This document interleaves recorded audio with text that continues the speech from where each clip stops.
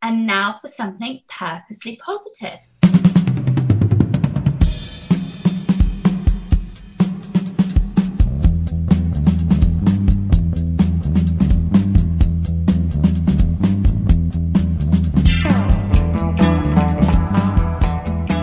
And welcome to Strive to Thrive, the Purposely Positive Podcast. Brought to you by TonyWCoaching.com, where your greatest success is right in front of you. This is Tony Wexler, your host, and on this podcast, we talk about positive issues to bring positive content into the world. John Lennon once said, "Life is what happens to us while we're busy making other plans. But sometimes, as life happens, clutter happens along the way." Now, clutter can be everywhere: your desk, your closet, your sock drawer, even your schedule. On today's episode, my amazing friend Dorota and I are going to discuss freedom from life's clutter.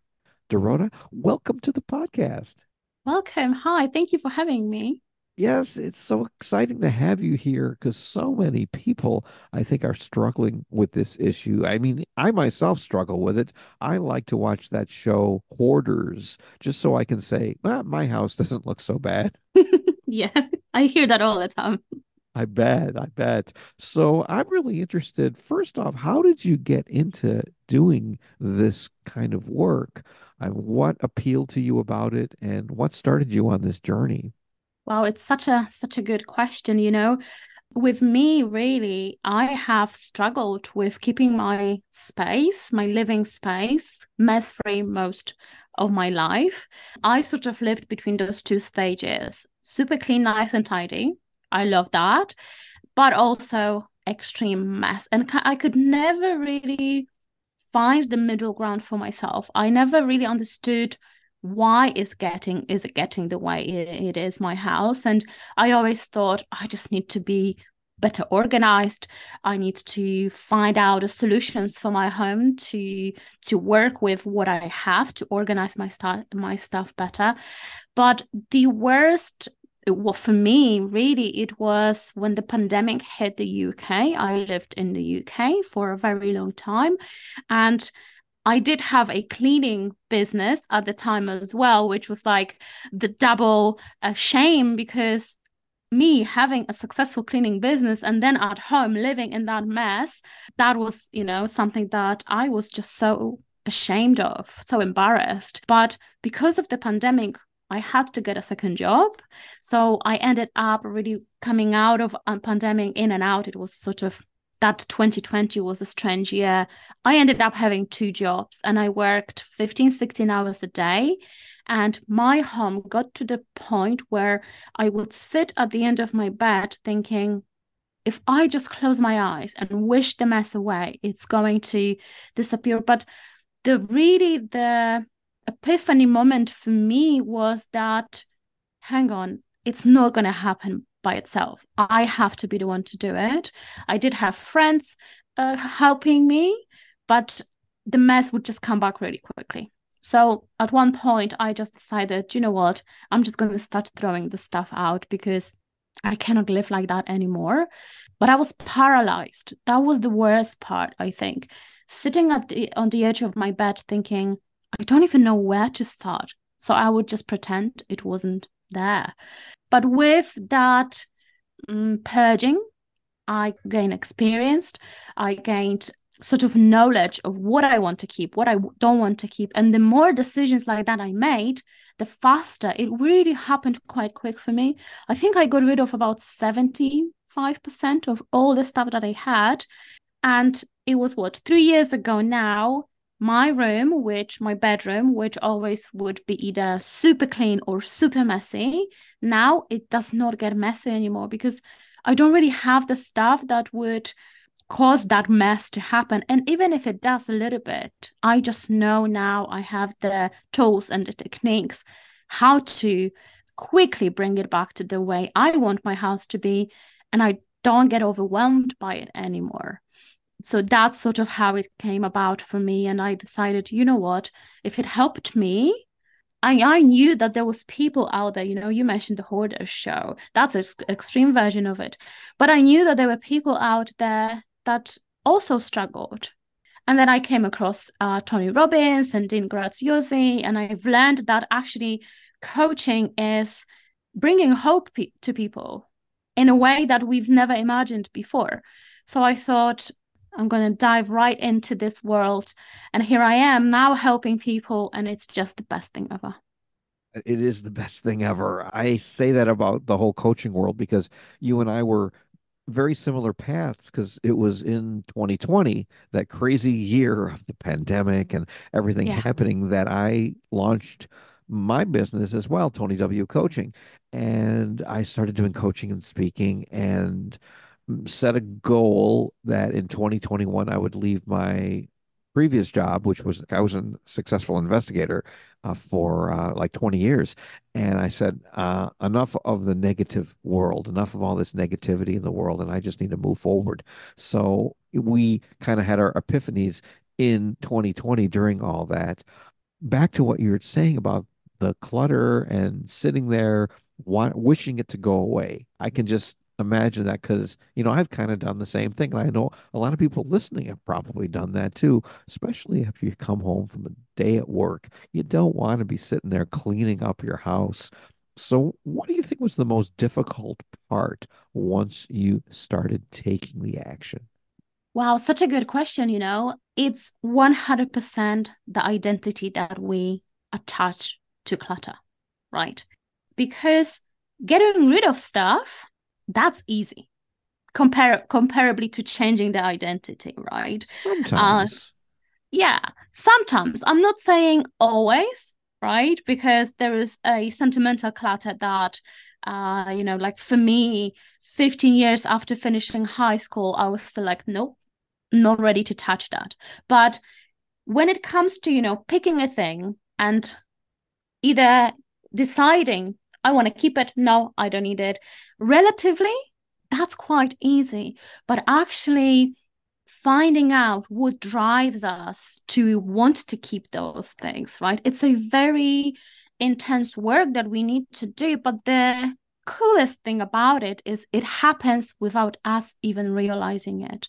Because once we start getting rid of that clutter, something really magical happens. We don't get that sensory overload as much anymore. We get quick wins. With quick wins, we all know what happens, the dopamine hit, right? So it's like the motivator. So you're like, yeah, I want to do more because you start seeing the results. But really, there is always something going on like underneath the clutter. Most people discover that the attraction, to clutter meets some sort of different need. And once we identify what is the root of that problem, decluttering becomes so much easier. Because, after all, really, we hang on to things for a reason, even if we don't really know or we are not really aware what the reason is.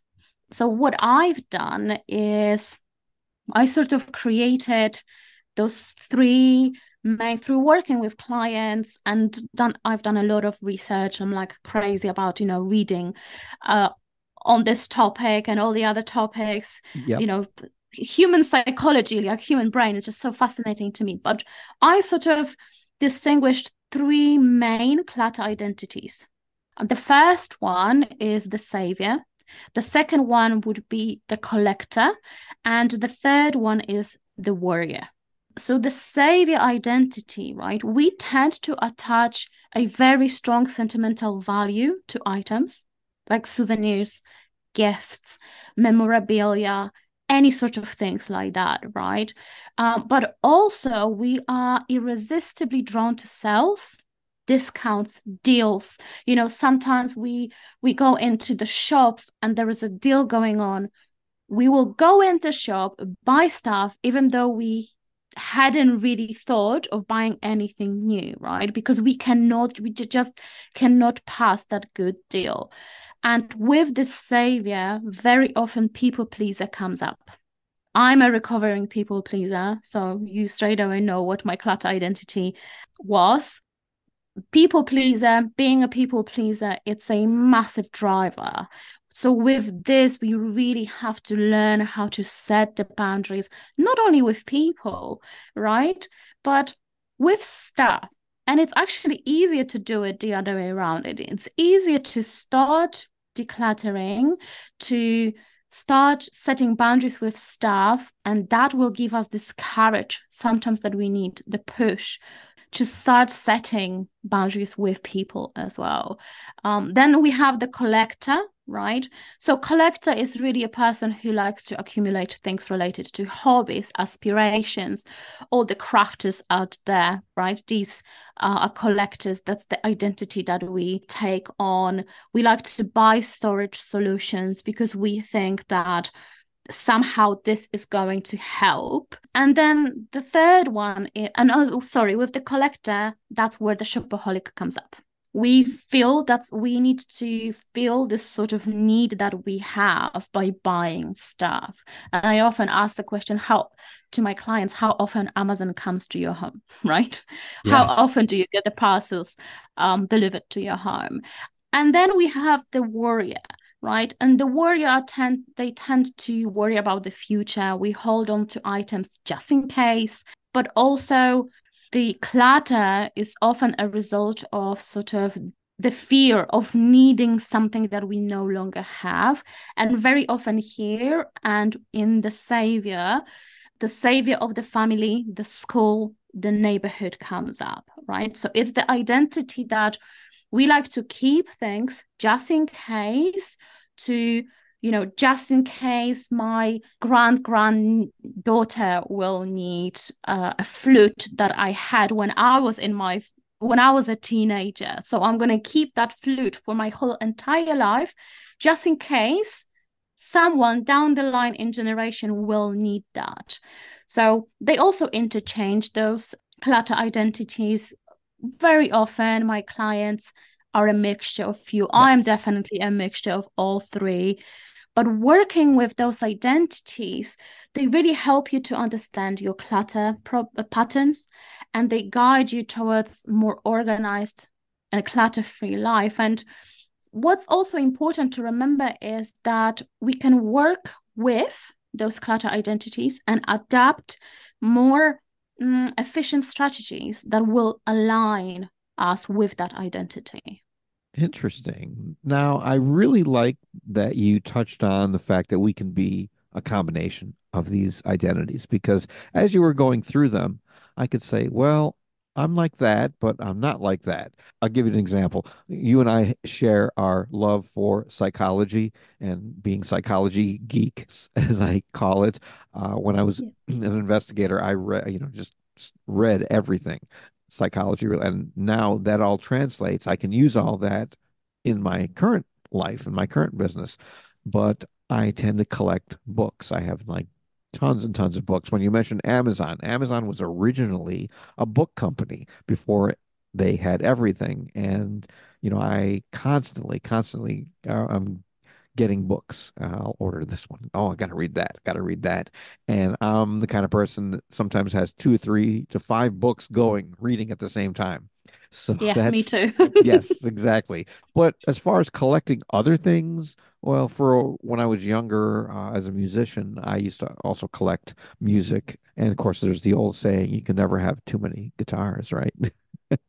In those areas, I would say yes. But for the most part, I'll preface this. My parents were actually my maternal grandparents. So I was kind of taken in and adopted by my maternal grandparents. So the parents I had were much older, and they grew up during the Depression.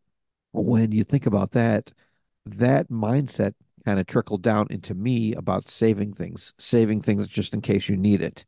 So I can see a lot of that in what I do, but I think mostly the larger thing is that whole sentimental value. And like you mentioned, souvenirs and things from the past that I feel like if I throw that out, then I'm throwing out my past. And I bet you come across that all the time. Oh yeah, 100%, 100%. And you know, I always say that if you want to keep the stuff, it's absolutely okay to keep the stuff. Decluttering is not about now wiping the slate clean, right? Getting rid of everything, moving into a new home with white floors and white walls and nothing on it. But decluttering is really about letting those important things rise to the top and get rid of all of the noise, right? Because I also have loads of books. I did have to get rid of some because I was moving from UK back to Poland. So I couldn't really, when I found out how much they would charge me for moving my stuff overseas, I was like, no, I need to get rid of even more. But with the collecting stuff, right? I read a study once that as an adult, we have around 17 spare minutes in a day. So now thinking about this in that way, we don't really have time to read all the books, to cook all the recipes, to wear all the clothes that we wear, providing that we only wear 20% of the clothes that we have anyway, right? Right. It's more, we really have to decide what we want the area that we surround ourselves with, our home, to represent and to be, right? Because every single one of us is different. Some of us like pristine, some of us like, lots of knickknacks around it, and we feel good in it. So it's really about acknowledging that what feels good for me, not listening to anything else, not listening to how many towels Susan has. How many towels do you need? How many towels is enough for you? But we also have to appreciate the fact that we cannot keep everything. And it really goes with sentimental items here the most, because these are the things or collections or hobbies, crafts and things like that. If we don't use them, the thing is here, if you do not, I'll say it differently, if you keep all of the sentimental items, all of the crafts, all of the hobbies, all of the aspirational stuff that you have, but you don't use them, and you don't have the space for the stuff that you actually do use, right? Right. Here is where we really have to start thinking about it. Okay, there is some sort of order I need to have in my home, because living on autopilot doesn't work anymore.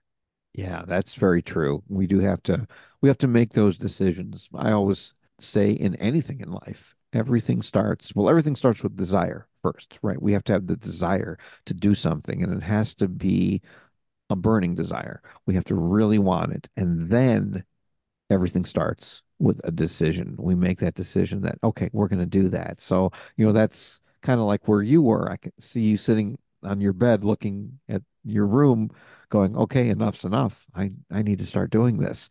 And it's not going to go away by itself. I love that thought. So, I want to break this down a little bit more into practical steps for people listening, because there might be somebody listening who's shaking their head going, yep, exactly. I agree with that. That's me. But how do I do this? And they look at this gigantic task, and I kind of know what you're going to say. Part of it is going to be you have to start somewhere, and it's a little bit at a time, and don't look at the whole thing. Because if you look at the whole picture, it's just going to overwhelm you. So you want to get rid of the overwhelm. That I definitely can understand. But in the course of doing it, what would you say would be the first step somebody has to take, and then maybe kind of go from there to go through what your process is when you're working with your clients? Mm-hmm. Yeah, of course.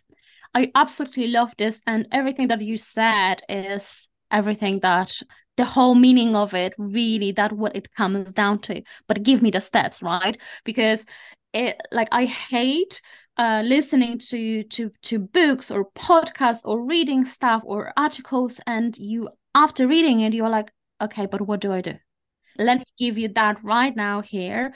What you really have to do is start working with, not against your own brain, right? And I've already mentioned the dopamine hit, that instant results that we get, because decluttering is very much perceived as delayed gratification, right? I'm gonna be happy when it's all gone. But whilst it's still here, I cannot, it's a massive project. So after doing loads of research and working with my clients, there is I call it MVP method, right? Not the most valuable player, sadly, but it's the most visible point. What that is any area that you walk into, whether it's your living room or your kitchen or your bedroom, whatever the area is. And I really, really suggest starting from the space that you spend the most time in, right? Because there is no point doing a spare bedroom if you don't go there. Walk into that space and there is 4 steps to do before you walk into that area that you want to work on. Close your eyes, take a deep breath, and move your body a little bit. It doesn't have to be like a crazy movement. It could be just like a little bit, like a little wobble, right? Like a head wobble thing. What it does is it resets our brain for a moment. It resets our cognitive expectations of what we will see when we re-enter the room, right? And here is 2 questions that are crucial for us to answer. The first one, when you reopen your eyes and then walk into that space, first thing, what is the first thing that you see? And then the second question is, what is the first thing that you notice? And the crucial part is, apart from opening your eyes, obviously, is you have to describe this out loud. Because Yes. research says that when you say something out loud, it is so much more likely to be true. It is not to say that whatever you see and you say it in your head, it's not true. But when you say it out loud, your brain hears it louder. Your recognition of what's actually going on Yes. is deeper, right? So the difference really, I get really asked a lot, what's the difference between those 2 questions? The first thing that you see is literally when you open your eyes and walk into the space, where your eyes naturally, what is the point that your eyes are naturally taking you to? Because if it's a living room, it could be just that quarter of the coffee table that you have. And this is literally your first area to start, because this is for your brain the most stressful point. And the question, what is the first thing that you notice? It's more the feeling that you get in this area. And why is it important to also notice that? Because our brain likes to protect us, right? So our subconscious brain stops sending us signals, because otherwise we would all go crazy. All the information that is around us, our subconscious brain would deliver to our consciousness. We would all just go cuckoo, right? So answering those 2 questions now, this is the area that you should start. And once you are done with this area, it could be a corner in your kitchen, it could be a whole dining room, or maybe a quarter of the dining room. Once you are done with this first area, you keep repeating this exercise every single time. It's not only for the first time, but every single time you complete this exercise, because what it does, it gives you that instant result. And once you see that result, you will want to keep going, because that's what you need for the decluttering motivation.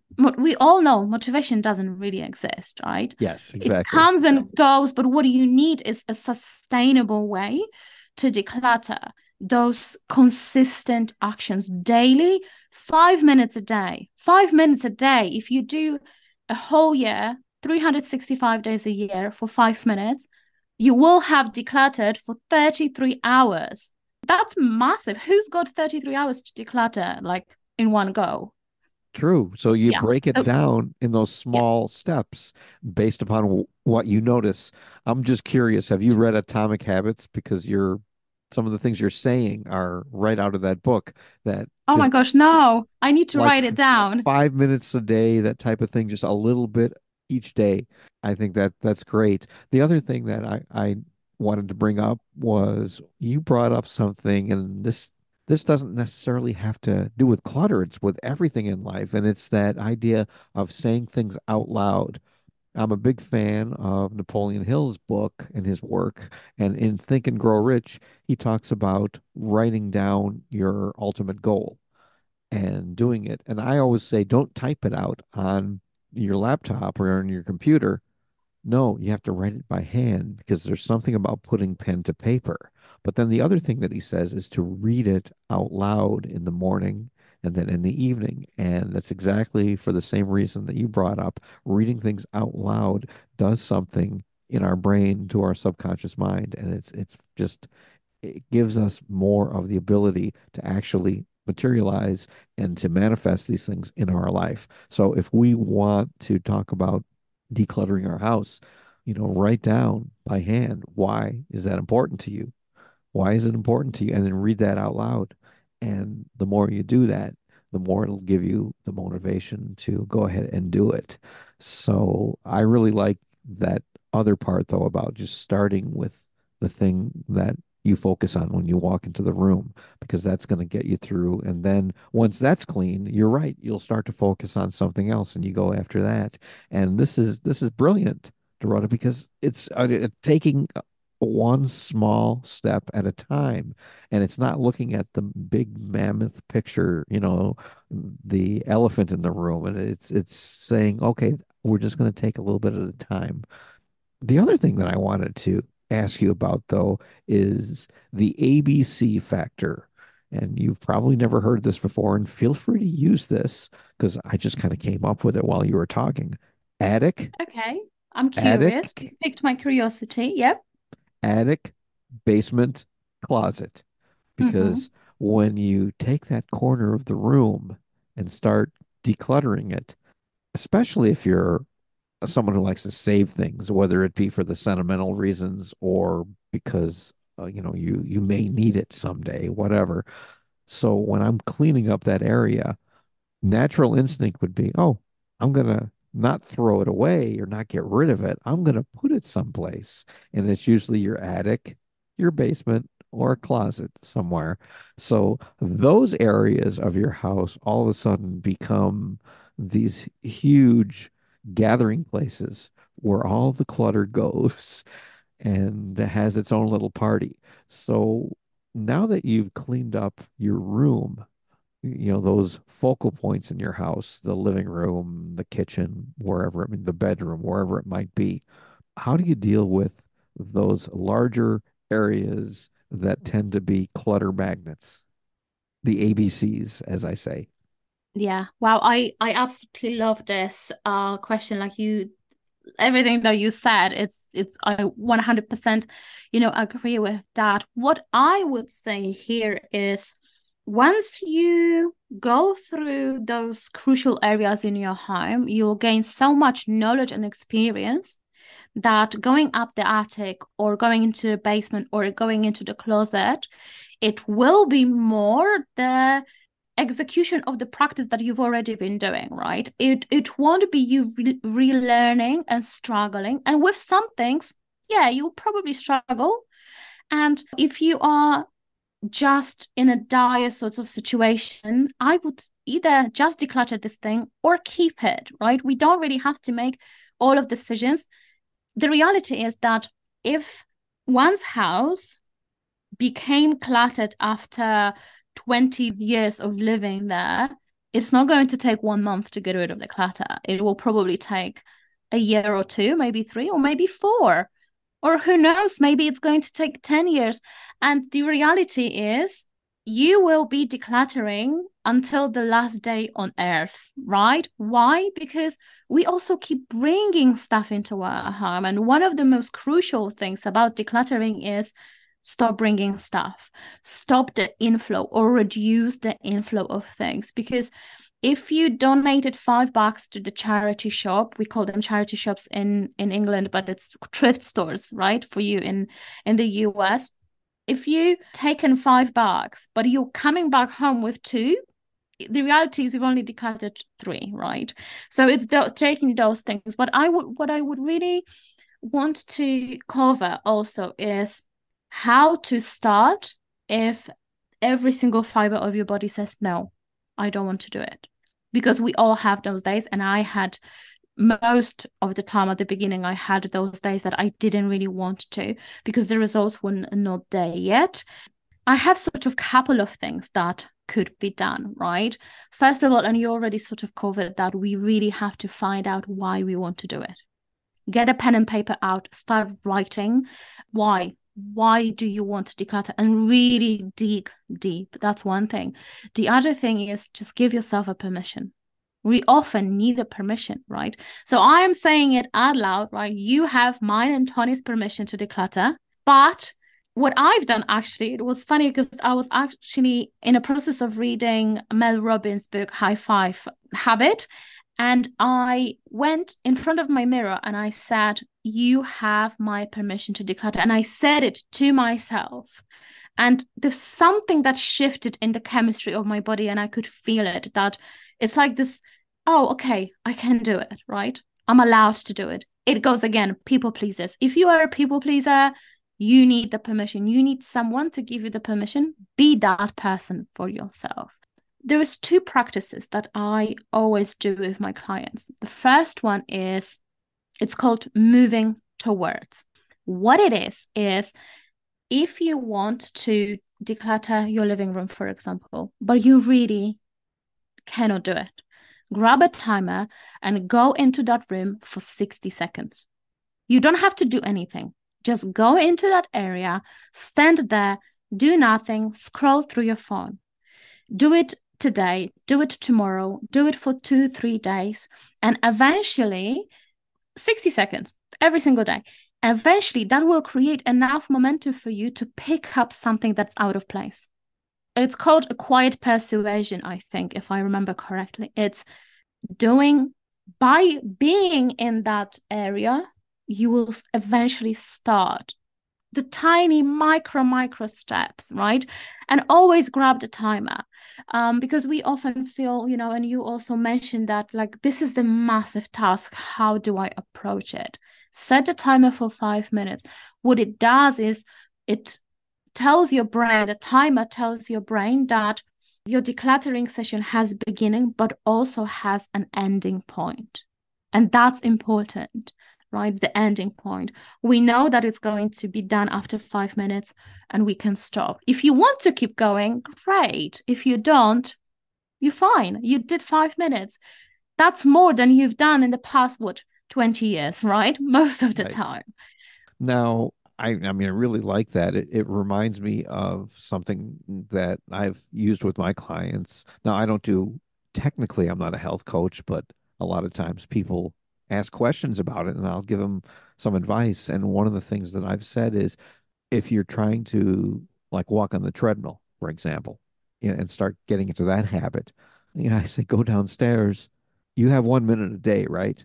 So go downstairs for 1 minute and just stand on the treadmill. Don't turn it on. Don't do anything else. And just it'll build up the momentum that after a week of doing that, you'll be ready. Well, when am I going to turn it on? And you'll actually want to turn it on. So I kind of see that going down and standing in the room and being there for several days and looking at this every day, then your brain, and you've already given yourself permission because you've done that by looking in the mirror, your brain will say, okay, you're coming down here. Why not start cleaning? Why not start doing the decluttering process? So I think that's great. I think that's really, really awesome advice, Dorota. So I want to ask, tell me about your worst case scenario, as far as you don't have to obviously give me any names, but the client who you're most proud of in the very end that they've done so much. There was one client that I had. The home wasn't the type of super messy that you would expect from, I need to reach out to a decluttering coach to help me, right? But like I said at the beginning, it doesn't matter what your home really looks like to others. It's important what it looks to you, how you feel in your home.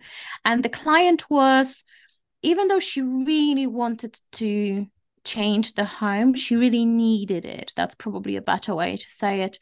She was also very resistant to everything. There was this barrier, and really through work and through weekly check-ins and through conversation, we slowly chipped away on that shell that she created.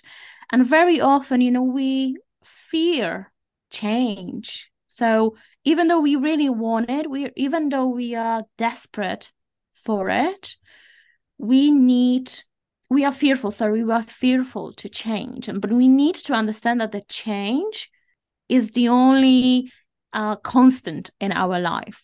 Everything changes all the time. And with her, we really had to start from the tiniest steps, the 60 seconds. Even the 60 seconds was 30 seconds, right? She would do one day, but then for 3 days she wouldn't. But it wasn't until something just clicked in her that she realized, okay, I can either keep being the way I am unhappy, because clutter brings those negative emotions, ashamed, overwhelmed. She used to be a host in her home, and now she's 15 years gone by and she's not had a single visitor because she just couldn't bring herself to bring people into her home. And by doing non-negotiable tasks, right? Because that's what I do with the clients as well. One thing is decluttering, but the other thing is introducing habits to get that clutter identity. It's like pulling by a thread, right? Doing those little things, and eventually the big change happened. So those non-negotiable tasks that we did day in, day out, that gave her the confidence to start reaching for a bigger goals, bigger targets. And eventually, when she told me that, you know what, I don't hate my home anymore. Wow. That was such a massive energy shift for her. She cried, I cried on the call, and it was just, one of those things where I thought to myself, oh my gosh, I'm so happy that I went through all that and happiness, all that traumatic experience for me with clutter, because now I know why I'm here. Wow, that's massive. That's definitely. Yeah. I love that. I know that, Dora, you and I could probably sit and talk for another hour or two on this, and probably other topics as well. But I want to be mindful of the listeners' time. So the other question that I had is, as far as coaching goes, now most people are probably thinking, well, I need to hire like a decluttering coach to come into my house and actually work with me. But I know that you don't do that with your clients always one-on-one. I mean, if you're there and they're in your area, that's one thing. But most people now are doing coaching virtually and online and things. So give me an idea.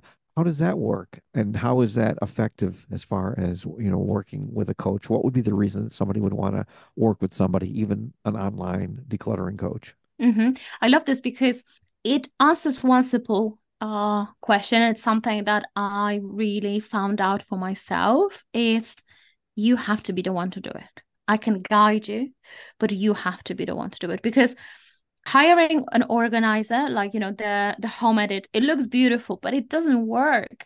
Hiring someone to come to your home and declutter for you, it doesn't work, because if you don't change your habits, if you don't change your identity, clutter identity, if you do not work through why you accumulate clutter, what's stopping you from moving forward, it's never going to happen, right? You will live in those moments of, okay, they came, they decluttered, it will be fine for a year or 3 months or 6 months, but you will go back to how it was before, right? Mhm. So that's the thing here. I work with brain science a lot. So with my clients, it's the accountability thing. We meet every single week. We talk about what happened during the week, how we can approach it in a different way, the obstacles. Those moments create a lot of friction. So we work intensely right now to help them push through it, but also to implement the strategies for us everyday life. Or like summer, for busy moms, summer is such a hectic time when the kids are not in school. So it's okay to let your house get messy, but we implement those strategies with my clients to help them push through those moments and then sort of work around it. So that's really a difference. And the guarantee here is once you achieve clutter freedom, you will never have to worry about clutter again, because you will just know how to operate in your home, how to bring your home back to how you want your home to be. You will have that different thinking about the stuff. Maybe you will also change the way you shop. So Yep. many benefits of that. So having someone coming in, as helpful as it is, it just doesn't work. Yeah, because it all starts in the mind.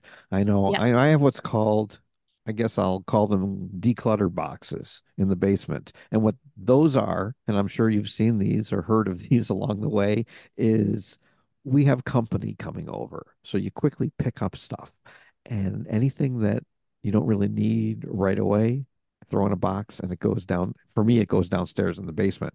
So then when I'm going in the basement to try to clean up an area down there, I'll pick up this box and I'll go, why is all this stuff in here? Oh, yeah, I must have been decluttering and bringing stuff downstairs because I didn't need it right away. And I didn't have the time to actually sit down and go through it. But if you get your mind working so that you start taking the action, you start doing these things, then you'll get into habits. You'll get those dopamine hits when they happen, and then you'll learn the process so that you're not having these declutter boxes. You're actually doing the process, and that's where your house can stay. You'll never go back to the old way, is what I'm getting at there. So this has been great, Dorota. It has, yeah. If people wanted to reach out to you, what would be the best way to do that? I am mainly on Facebook.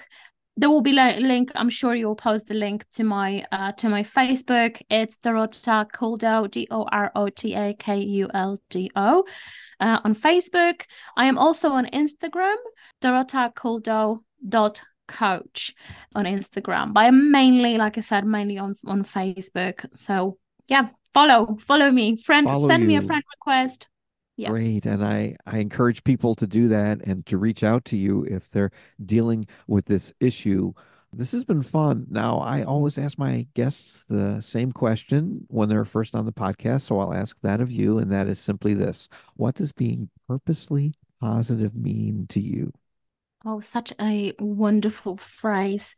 It's for me, it's making sure by the small things that I do in my life that bring me joy, bring me happiness, that I can honestly, at the end of the day, say, I had a good day. That's what it means to me, choosing, but also choosing how I want to react to things, and setting boundaries. As a recovering people pleaser, setting boundaries has been a thing that really saved me. But also, I wouldn't be here without those little things that I've done, massive things as well, but those little things in my life, I would definitely not be here. Being a decluttering coach, talking to you now, would probably be stuck in my job that I hated. Yeah, and there's so many people out there that are in that job that they hate and looking for a way to break free of that. And you've done that in your journey, and now you're able to live a fulfilling life and be able to celebrate those wins, which I think is all part of that process too, of living that purposely positive life that we all want to live. Dorota, this has been awesome, and I'd love to have you back sometime in the future to Yeah. discuss either this or maybe something else. Maybe we can get into people pleasing. Who knows? Who knows? Yeah, yeah, I absolutely loved this. And I hope I was helpful. There is so much on this topic that it's just so hard to share everything in such a small time frame. Yep. But yeah, pop into my profile on Facebook. There is loads of information there. Really, I try to post content that makes you think rather than just tips and tricks and things like that. Although you'll find it there as well. You'll find it there as well. I love it. Well, again, this has been wonderful, and thank you so much for being on the podcast. Thank you for having me.